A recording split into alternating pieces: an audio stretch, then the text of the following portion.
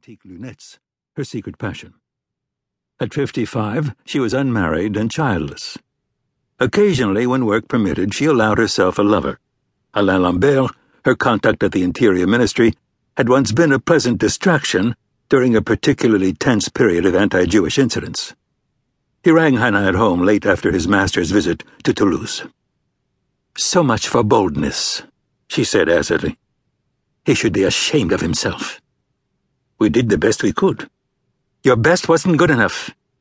"It's better not to throw oil on the fire at a time like this." "That's the same thing they said in the summer of 1942. "Let's not get overly emotional." "You leave me no choice but to issue a statement, Alain." "Choose your words carefully. We're the only ones standing between you and them." Hannah hung up the phone. Then she opened the top drawer of the writing desk and removed a single key. It unlocked a door at the end of the hall. Behind it was the room of a child, Hannah's room, frozen in time. A 4-poster bed with a lace canopy, shelves stacked with stuffed animals and toys, a faded pin-up of a heartthrob American actor, and hanging above the French provincial dresser, invisible in the darkness, was a painting by Vincent van Gogh. Marguerite Gachet at her dressing table. Hannah trailed a fingertip over the brushstrokes and thought of the man who had carried out the painting's one and only restoration. How would he respond at a time like this?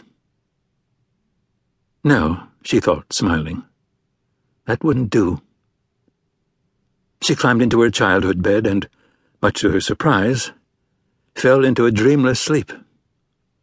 And when she woke, she had settled on a plan. For the better part of the next week, Hannah and her team toiled under conditions of strict operational security. Potential participants were quietly approached, arms were twisted, donors were tapped. Two of Hannah's most reliable sources of funding demurred, for like the Minister of the Interior, they thought it better to not jeter de l'huile sur le feu, throw oil on the fire. To make up for the shortfall, Hannah had no choice but to dip into her personal finances, which were considerable. This, too, was fodder for her enemies. Lastly, there was the small matter of what to call Hannah's endeavor. Rachel Levy, head of the center's publicity department, thought blandness and a trace of obfuscation would be the best approach. But Hannah overruled her. When synagogues were burning, she said, caution was a luxury they could not afford. It was Hannah's wish to sound an alarm, to issue a clarion call for action. She scribbled a few words on a slip of notepaper and placed it on Rachel's cluttered desk. That should get their attention. At that point, no one of any consequence had agreed to attend, no one but a gadfly American blogger and cable television commentator who would have accepted an invitation to his own funeral.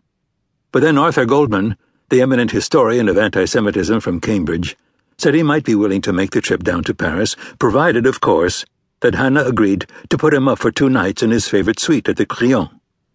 With Goldman's commitment, Hannah snared Maxwell Strauss from Yale, who never passed up an opportunity to appear on the same stage as his rival. The rest of the participants quickly fell into place. The director of the United States Holocaust Memorial Museum signed on, as did 2 important memorists of survival and an expert on the French Holocaust from Yad Vashem. A novelist was added, more for her immense popularity than her historical insight, along with a politician from the French far right who rarely had a kind word to say about anyone. Several Muslim spiritual and community leaders were invited to attend. All declined. So too did the Interior Minister. Alain Lambert broke the news to Hannah personally. Did you really think he would attend a conference with so provocative a title? Heaven forbid your master ever do anything provocative, Alain. What about security? We've always looked after ourselves. No Israelis, Hannah. It will give the entire affair a bad odor. Rachel Levy issued the press release the next day. The media were invited to cover the conference. A limited number of seats were made available to the public. A few hours later, on a busy street in the 20th arrondissement, a religious Jew was set upon by a man with a hatchet and gravely wounded. Before making his escape,